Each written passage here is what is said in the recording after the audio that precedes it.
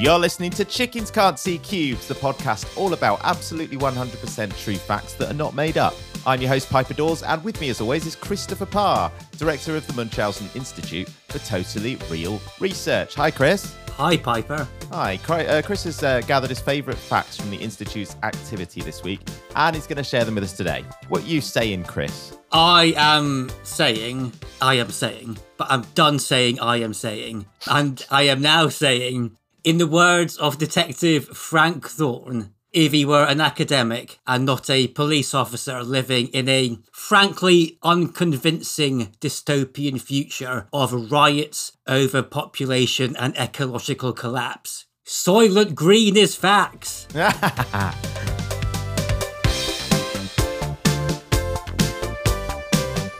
After last week, we've been asked to recommend you don't do anything other than sit calmly and quietly while you listen to the facts. Don't go standing on one leg for the duration, particularly if you're driving a coachload of school children to the Natural History Museum. It's just irresponsible, and we never once suggested you should do it. Here's Chris with the first fact. British police experimented with social behaviour orders. In Britain, we have a few things that give us a cultural identity.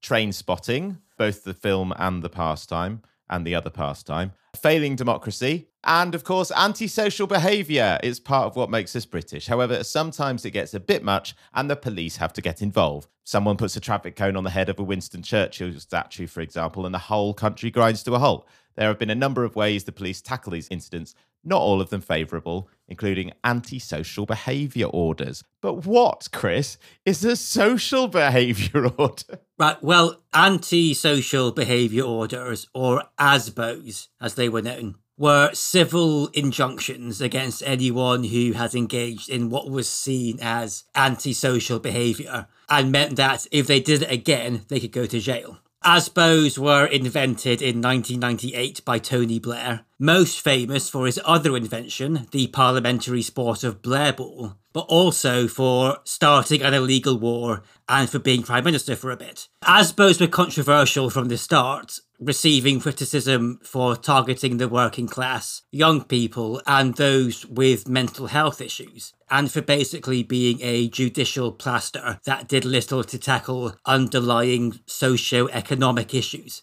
I like the term judicial plaster. That was good. Obviously, I don't like the concept judicial plaster. It's not good. But yes. Or Band-Aid for our American listeners. Oh, shit. Yes, we've got to make sure everyone knows what we're talking about. Yeah.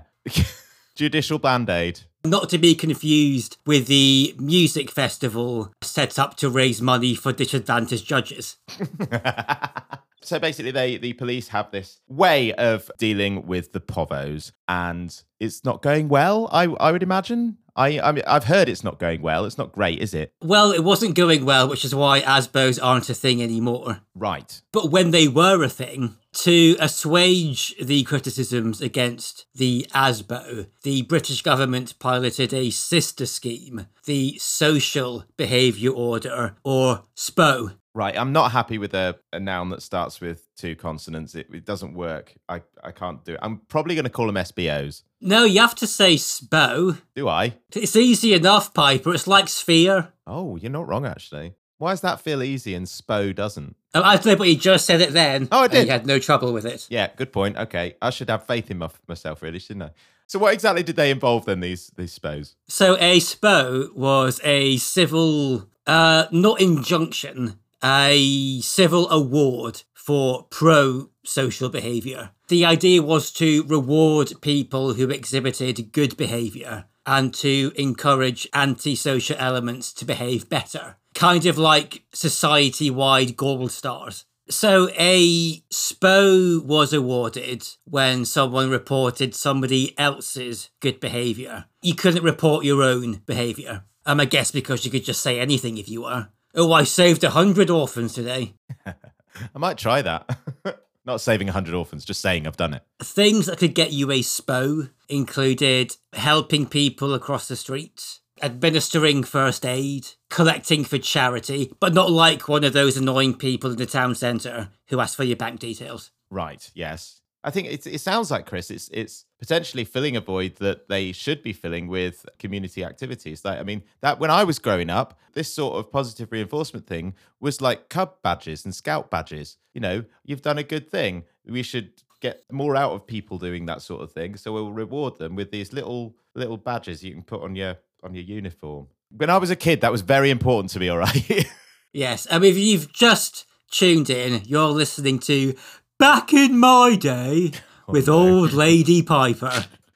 Oh, stop it. So Asbo's, that's done with, but are Spos still going? No, Spos ended with Asbo's. Oh, okay. So they tried it, didn't work, and they were like, do you know what? None of this is fucking working. We're just going to get rid of all these acronyms and just try something else. Did they try anything else instead? Did they fill that void with something else? Did they bring back the Scouts? Well, the Scouts have existed all through this. They were always there. Well, why are people getting into trouble for loitering and not helping old ladies to cross the road and not tying reef knots correctly? Because not everyone is in the Scouts. Well, exactly. Oh, right. Yes. Well, they should be. I feel like... Oh, so are you advocating for some kind of national service but for Scouts? Yes. Well, I mean, no, because, you know, we want to have people want to have agency in these things. You don't want to like just force them to do it. But although, I mean, people are okay with the national curriculum. Maybe you could have it as like a Scout class. Bear Grylls could teach it. It'd be much better than having a SPO, wouldn't it? Yeah, I think there's a slight difference between the stuff the Scouts get up to and the stuff Bear Grylls gets up to. You don't have a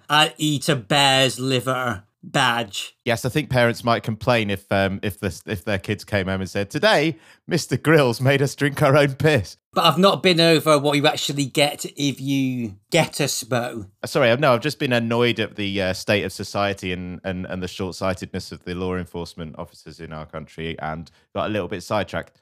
Please do tell us about that, Chris. Yeah, so if you were awarded a SPO, you would get a prize. A prize? Yes. So the kinds of good behaviour that could get you a SPO were organised into tiers. And each tier contained a number of different prizes. A judge would decide which tier your behaviour fell into. And you were able to choose a prize from the relevant tier. So low tier prizes included things like lollipops and football stickers. Mid-tier prizes were things like small toys, like a pirate eye patch or something, or VHS tapes. Oh, that's cool. Okay, yeah. And top-tier prizes included DVDs and Argos vouchers. Oh, brilliant. Yeah, no, in the late 90s, as a child, I would have definitely enjoyed some Argos vouchers. Could finally get that Power Rangers Megazord you've wanted for so long. No, I mean, I can't imagine. All the vouchers in the world couldn't buy that. It was like £1,000. It was all the other toys. You had to get all them, and it made it into the Megazord. You couldn't just buy it. Yeah, you could. Could you? Well, my mum said I couldn't. I mean, it was still super expensive, but you could buy the Megazord. Oh. I never had one, but I wanted one. Yeah. I mean, I was quite conflicted. I definitely wanted a Megazord. I also wanted the Barbie Dream House. Is there some way to combine the two? I was literally just thinking that. Weirdly, throughout my childhood, never considered that as a thing that could happen, but... Like, each bit would be a different room, but they'd all combined into some kind of robot house that would walk around and fight things. Yeah. Oh, well, I thought you meant in some sort of domestic situation between Barbie and the robots. Oh, what you mean, like... So it's Barbie's dream house, but the Megazord comes round for tea.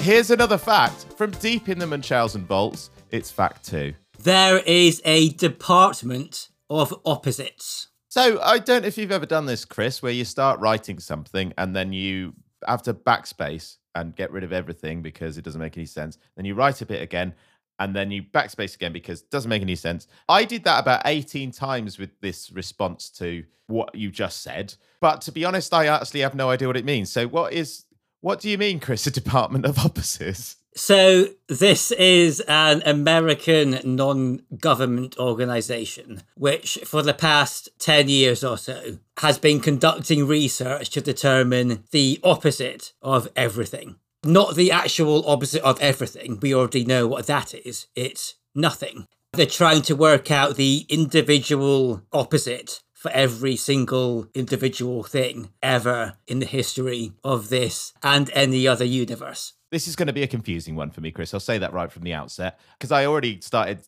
dealing with in my brain about the philosophy of just when you said like the opposite of everything would be nothing, but then some things don't have an opposite, and you'd say the opposite of that is nothing because it doesn't have an opposite. So does that mean that then the opposite of everything doesn't actually count as a thing because actually it doesn't have an opposite because it's nothing? Well, no, because if something doesn't have an opposite, I mean, obviously the Department of Opposite would disagree on this statement, but outside of that, like before we get into this whole thing, prior to the existence of the Department of Opposites, if something doesn't have an opposite, you wouldn't say its opposite is nothing. You would say it doesn't have an opposite, therefore clearing up any ontological quandary you might have got yourself into. Right. Yes. The quandary would be the right word. I've got myself all of a tither.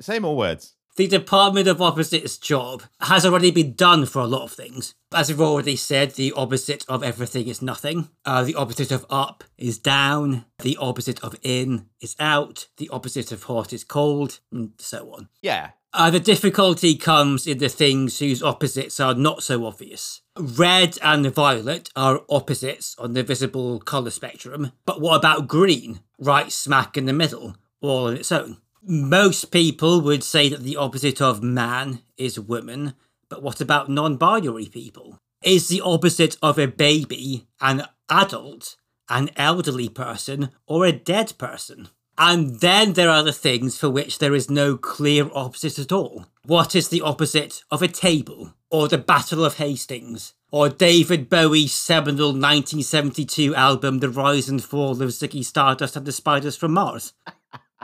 I don't know, but I'm pretty sure it's a ska album. It might be Life Lessons for Losers by ska band Wobbly Bob. Cool. Okay. Why? Why are they doing this, Chris? Why is there a Department of Opposites? Well, it might all seem arbitrary and even pointless, but the department itself claims that determining the opposite of all the things ever could have significant real-world applications. Oh, okay. One example they use a lot is gravity. If, they say, we could work out the opposite of gravity, then we might be able to use that knowledge to invent anti-gravity technology. Another example they use is if we could find the opposite of cancer, we might be able to cure cancer. Right. So, I mean, but this is all theoretical, right? Yeah, and also, as many of the department's critics have pointed out, they do seem to be operating on the red wine, white wine logic. As in, if you spilt red wine, just use white wine to get it out. Oh, right. Yes, I see. But is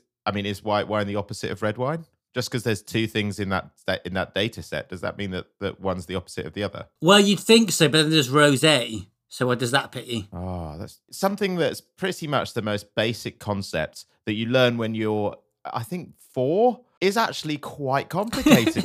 Is that the age you learn it? Before that, no one's allowed to mention it. Oh, don't bring up opposites as a 3-year-old here. Yeah. On your 4th birthday, your parents sit you down, say, right, Piper, now that you're 4, there's something you need to know. But in addition to the possibly impossible task of determining the opposite of everything ever, even the things which probably don't have an opposition, much of the department's time has been taken up with its own opposite. Obviously, if they are determining the opposite of everything, then the Department of Opposites has to find its own opposite, which is why they set up their sister organisation, the Department of Equivalencies, which is tasked with finding the similarities between every single thing ever. But surely the Department of, what did you call it? I called it the Department of Equivalencies because that's its name. Yes, thank you. The Department of Equivalencies, surely, if they're finding the similarities between things, that's not actually the opposite of the Department of Opposites, because the Department of Opposites is looking at the extreme difference. So the idea that there's only one thing is completely different. If you want the opposite of that department, you want a department that's looking at one thing and saying what's exactly the same as this, rather than similarities, we're talking about extremes here with the Department of Opposites. It must be the same with the Department of Equivalencies. Not necessarily. I mean, like, for example, up and down are opposites, but they're both spatial dimensions. So they exist within the same thing. So it's not extreme. It's not like you say, well, what's the opposite of up? Well, it must be something completely different. It must be a bit of fluff in my belly button.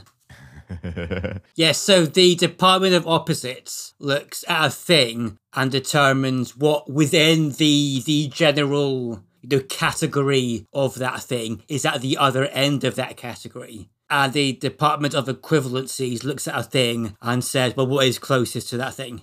So I know that they're having trouble sort of trying to find opposites for the more difficult things that don't already obviously have opposites. Have they discovered anything surprising themselves? So we're coming up to the festive period. So one relevant thing might be that they found that the opposite of everyone's favourite Christmas film, Die Hard, is Downton Abbey.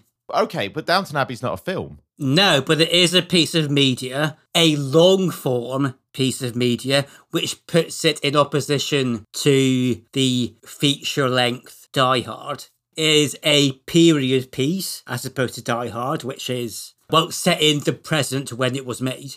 And Die Hard is full of exciting action and comedic quips and intrigue and general excitement, and Downton Abbey is the most boring thing you've ever watched in your life. So they're opposites. Okay, fine.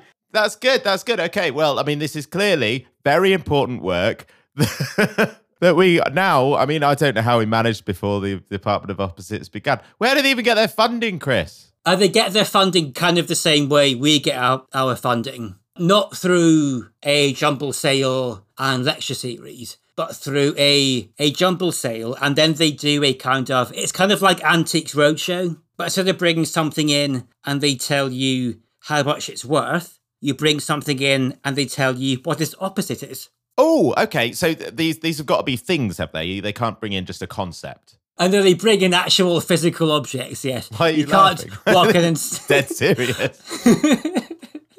I mean, otherwise you just walk up to them saying, ennui. And they'd go, vigor. And you'd walk off. Well, you'd be very grateful. Would you? I'm not sure I'd be that grateful for just saying a word at somebody and they say it's antonym back at me. And that's the fulfillment of the exchange. Right, okay. Well, imagine that is what it is, Chris, because I hope that it is. And it's not just like you bring in, I don't know, a piggy bank and then they say, right, well, this is very interesting. This is clearly a piggy bank because that's what it is. But then they hold it like they do on Antiques Roadshow. They look around it as if that makes a difference to their answer. And then they go, right, well, the opposite of a piggy bank is whatever the opposite of a piggy bank is, because I've given myself a really difficult one, apparently.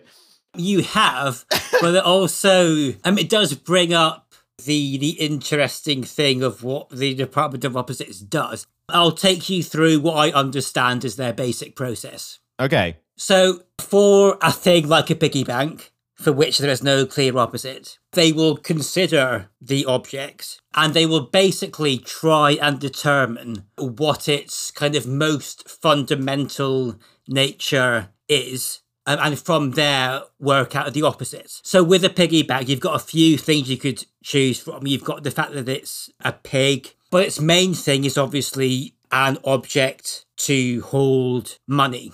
So what is the opposite of something that holds money? It's something that spends money. So the opposite of a piggy bank might be a direct debit. Ooh, interesting. It could be spends money or takes money. So like a bank robber or a charity mugger.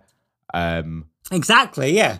If you wanted to get really abstract about it, you could say, well, what's the opposite of a pig? A pig is a four-legged mammal. So maybe it would be a no-legged reptile, like a snake. So in purely abstract terms, the opposite of a piggy bank might be a snake who sits in the town centre and gets people's bank details for Save the Children.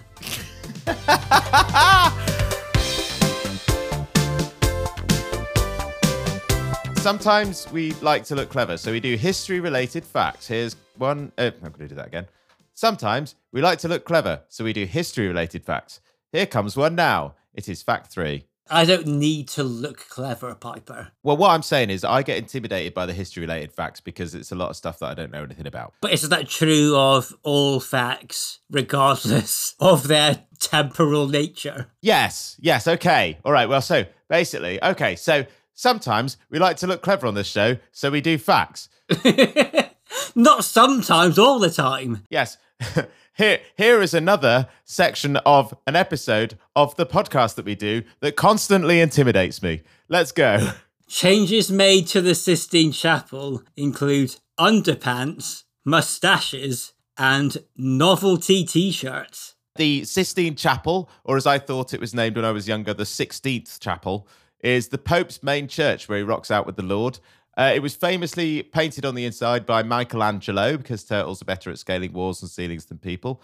But what's this about novelty t-shirts, Chris? So you thinking it was the Sistine Chapel isn't actually that far from the truth, Piper. What? So the Sistine Chapel in Vatican City is named after Pope Sixtus IV, who had it built between 1473 and 1481. So it is almost 16, because it was Sixtus, and then they got, I'm not sure of the etymology, but they got called the Sistine. Okay, so the bit from Sistine that was the original thing it was named after was the bit that actually sounds like 6. It was, but then that got, okay, right, fine, okay. So I'm right.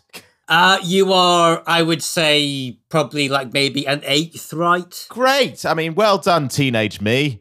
So this obviously created a lasting legacy for Sixtus IV. And since then, various popes have tried to forge their own legacies by adding to the chapel. Most famously and successfully, Pope Julius II commissioned Michelangelo, not the Teenage Mutant Ninja Turtle, I facetiously implied, to paint the chapel's ceiling and walls, which has since become perhaps the most famous ceiling in the world, maybe even more famous than the chapel itself. Yes, I mean, ceilings don't really, I mean, I don't know of any famous ceilings. That's probably, I mean, it's not a high bar, is it? But it's still cool. I'd say it's a high bar. I mean, first of all, it's quite high. No, I mean, but also the paintings are quite good. So, you know, it's both spatially and artistically high. What I mean is, it's not hard to be the best ceiling in the world because who gives a fuck about ceilings generally? But it just so happens that it's so good, even though that it doesn't need to be the best ceiling in the world. But that's not what they were going for. They weren't like, Michelangelo, can you just paint the best ceiling in the world? That wasn't their idea, was it? No. Right. So, Pope man. One day I was working in the Pope factory and I fell into a vat of Pope. Now I have the power of Pope. I am Pope man. Oh, Chris, stop it. Oh, dear. Right, okay. So let's just cut to the chase of this, Chris. Why are there novelty t-shirts? What's the deal? I don't understand. Right, well, we'll get onto the novelty t-shirts in a bit. We're going to go through this chronologically. Okay, so we're not cutting to the chase. That's fine. So in 1555, Pope Paul IV had all the genitals in the chapel painted over with fig leaves. But the fig leaves were almost immediately removed by Paul's successor, Pius IV.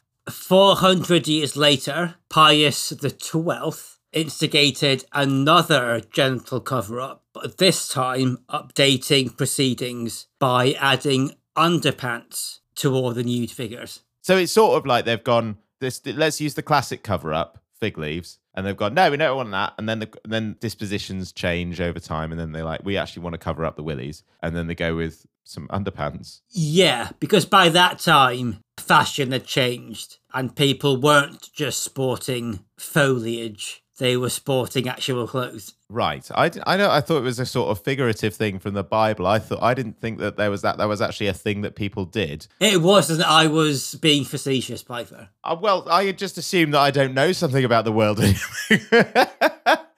Right, carry on then. Sorry. Yeah, so in the 19th century, Pope Pius IX attempted to make the figures on the ceiling and the various frescoes look more contemporary by adding moustaches to them. Oh, so this wasn't a censorship thing at this point. This is more just fun. It's not fun. It's like I said, it's trying to develop a legacy via the Sistine Chapel. Okay. Of course, a lot of people already have beards because they're from the Bible times. But those who were previously clean-shaven, including women, were given handlebar moustaches, imperial moustaches, pencil moustaches. And not wanting to augment the primal patriarch too much, Michelangelo's Adam was, unfortunately, given future events, given a toothbrush moustache. So it was just, obviously he didn't know about Hitler at that time. Well, Hitler didn't exist at that time, so... Yes. No, I have managed to get that far on my own, Chris.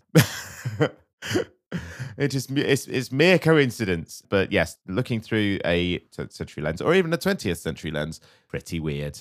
So what about after that then? Well, the mustaches were eventually removed. But in the 1990s, Pope John Paul II also tried to update the chapel's artwork by adding novelty t-shirts to the figures in order to attract the young people to the church. Say what you want about the Catholics, but the Vatican is constantly trying to get with the kids. Not get with the kids, get with the kids as well. No, they are trying to get with the kids, Piper. That's been proven.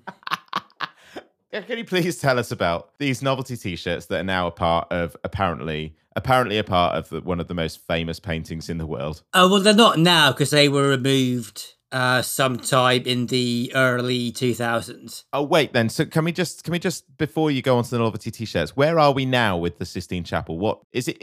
Has it been restored to its former glory, or are we... Currently, the Sistine Chapel, due to the efforts of restorationists, looks, as far as we can tell, as close to its original grandeur as we can get it. All the embellishments have been removed, and no pope since John Paul II has tried to augment it in any fashion. Right, so tell us about these novelty T-shirts, Chris. So Moses was wearing a T-shirt saying, "I went up Mount Sinai, and all I got were these lousy commandments."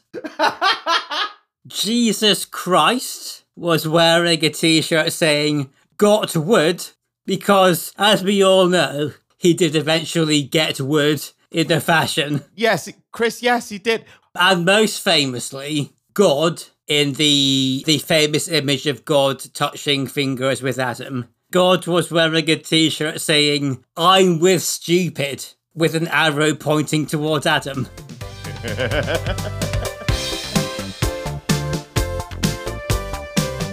Hold on to your hats. It's the final fact. There was a game show for crows. Right, Chris. Crows tend to be pretty uninterested in game shows. I mean, I'm assuming here, given my lack of ornithological experience, but I don't feel like it's high on their list of important stuff to do in the day. You know, like it's like 1, squawk. 2, pick up shiny. 3, watch Strike It Lucky till bedtime. It's not the case. They don't give a shit. No, they've got crow stuff to do. I'm already annoyed. Why is there a game show for crows, Chris? So the Netherlands have made 2 great contributions to human civilization. The modern field of ethology, the study of animal behaviour, pioneered by Nico Tinbergen and continued by the likes of Fran de Waal, and TV game shows, with Dutch media company Endemol creating the likes of Big Brother, The Voice, and The Big Donor Show. I had no idea that the Netherlands essentially... What, did they invent the format of the game show, or did they just make it good? Or at least make it marketable? They didn't invent the format of the game show. They invented a lot of the game show formats we're familiar with now, like Big Brother, The Voice, Fear Factor was another one of theirs. Golden Balls was one of theirs. So what you're saying is they made a game show for crows. Why? Yeah, so this was a collaboration between these two pillars of Dutch culture. Ethnologists have long known about the intelligence of corvids, birds like crows and ravens. They're pretty intelligent then. They're pretty on it. Yes, they are on it, as you say. They can use and even make rudimentary tools. And in one experiment, they were observed deferring an immediate reward in favour of what they had reason to believe was a greater reward in an unopened box. This, of course, has parallels to that other great Dutch invention, Deal or No Deal. And in order to raise awareness of ethology and animal cognition, a special edition of Deal or No Deal was aired in 2009, in which the contestants were crows, ravens, rooks, and magpies. Whoa, so it's not just crows then. It's all of the corvids. Oh, the corvids, yes. It's a corvid smorgasbord. A corvid board. They've not got Noel Edmonds, presumably. No, this was a Dutch production. Have they got a corvid Noel Edmonds equivalent? Well, no, they had famous Dutch presenter Bo van Erven Dorens presenting. Did you just make that up? No, that's his name. Bo van Erven Dorens was the presenter of the Dutch version. You're being very xenophobic here, Piper, by laughing at the very real Dutch name of an actual Dutch person who presented the Dutch version of Deal or No Deal at this period in time. Bo van Erven Dorens. Okay, so it's a human presenter. Yes, Bo van Erven Dorens, yes. Thank you, which is a real person from a real place. An actual person who I've not made up, honest. And he presented Deal or No Deal for birds. The birds, I'm pretty sure, can't speak human languages. That is correct. Right. And the presenter, Bo van Erven Dorens. I'm pretty sure can't speak corvid. No, right. So, how does this work? So, like the human version of Deal or No Deal, each bird was assigned a box. But instead of a piece of paper with an amount of money written on it, the birds' boxes contained varying numbers of seeds, ranging from just 1 to 10,000 seeds. Oh, they'd go sick over that, wouldn't they? It's a lot of seeds. If you're into seeds. Which corvids are. Also, like the human version, one bird was chosen to be the main contestant. And that bird then indicated other birds' boxes it wanted to open and so eliminate from the game. And occasionally, the banker would show the bird an amount of seeds that it could exchange for its own box. The banker, as in the guy that's normally on the other end of a telephone in the human version of this game. Yes, but because birds can't pick up telephones, it was just a guy who would turn up and show the bird an amount of seeds it could have in exchange for whatever amount of seeds happened to be in its own box. So it's I don't know if you've ever watched the at least the English version of the show, of the English human version, sorry. There was no English corvid version. Well, I mean, you've turned my world upside down, Chris. I don't... Anything could be possible. Yeah. There could be a version with abstract concepts, with ennui trying to determine what's in Jealousy's box. I think we're getting silly now.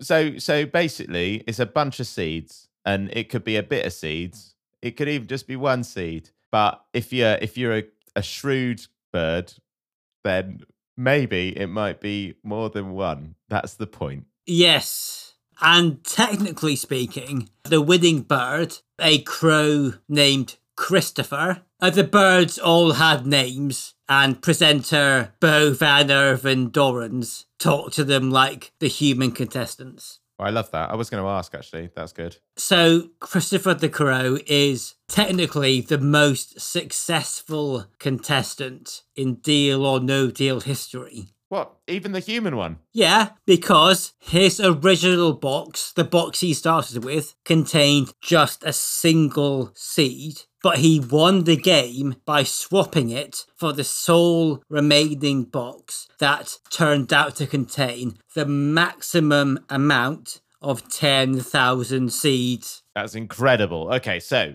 how does the crow indicate that they don't want to have the box that's in front of them?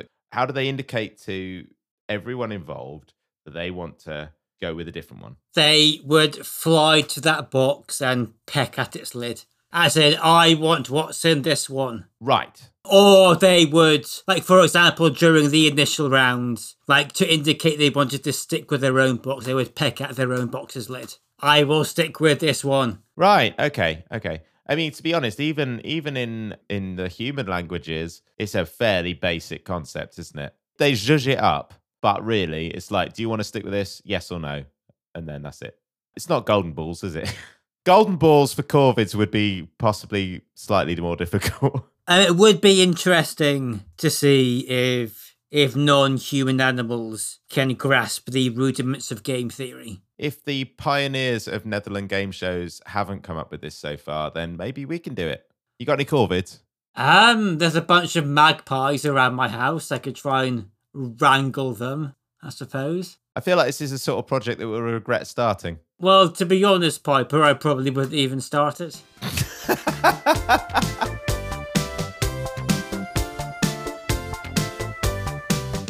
That is it. That's the end of this episode of Chickens Can't See Cubes with me, Piper Dawes. I can be found on Twitter at Piper Talks, and Christopher Parr from the Munchausen Institute. I can be found on Twitter at Troby Norton, and the Institute can be found at Muinfotorere, Muinfotore. You can also contact the podcast on Twitter at CCubes and Facebook and Instagram at Chickens Can't See Cubes. If you want to join in the conversation on Discord, PM us for a link. Thank you for listening to Chickens Can't See Cubes. And remember, you probably could make it up, but we haven't. Honest. And we'll catch you once again on next week's show. Bye, everyone. Bye.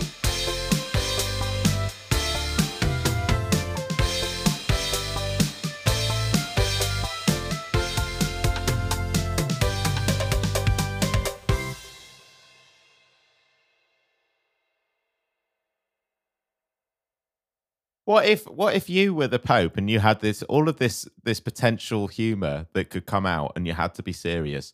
Wouldn't you just go, I'm just going to do some novelty t-shirts and justify it with some fucking papal bullshit? Well, if I were the Pope through some bizarre series of increasingly unlikely events, an absolutely catastrophic series of events would need to occur for me to be Pope, then yeah, perhaps I would say, let's get rid of all the frescoes and the God touching Adam's finger in the weird way, and let's just do Pokemon cards. Just put all my Pokemon cards on the ceiling so I can see them when I'm doing my Pope stuff. I might keep the God bit touching his finger to the shiny Charizard. Is that the best one you've got or the best one you could get? No, that's the best one, Piper. Everyone knows that's the best one. They're just cartoon baseball cards. I don't fucking care. Not baseball. It's a trading card battle game, Piper. And the shiny Charizard, it's got like a 60 damage fire attack. What are you fucking talking about? It's the fucking Jesus Christ. In a very literal sense.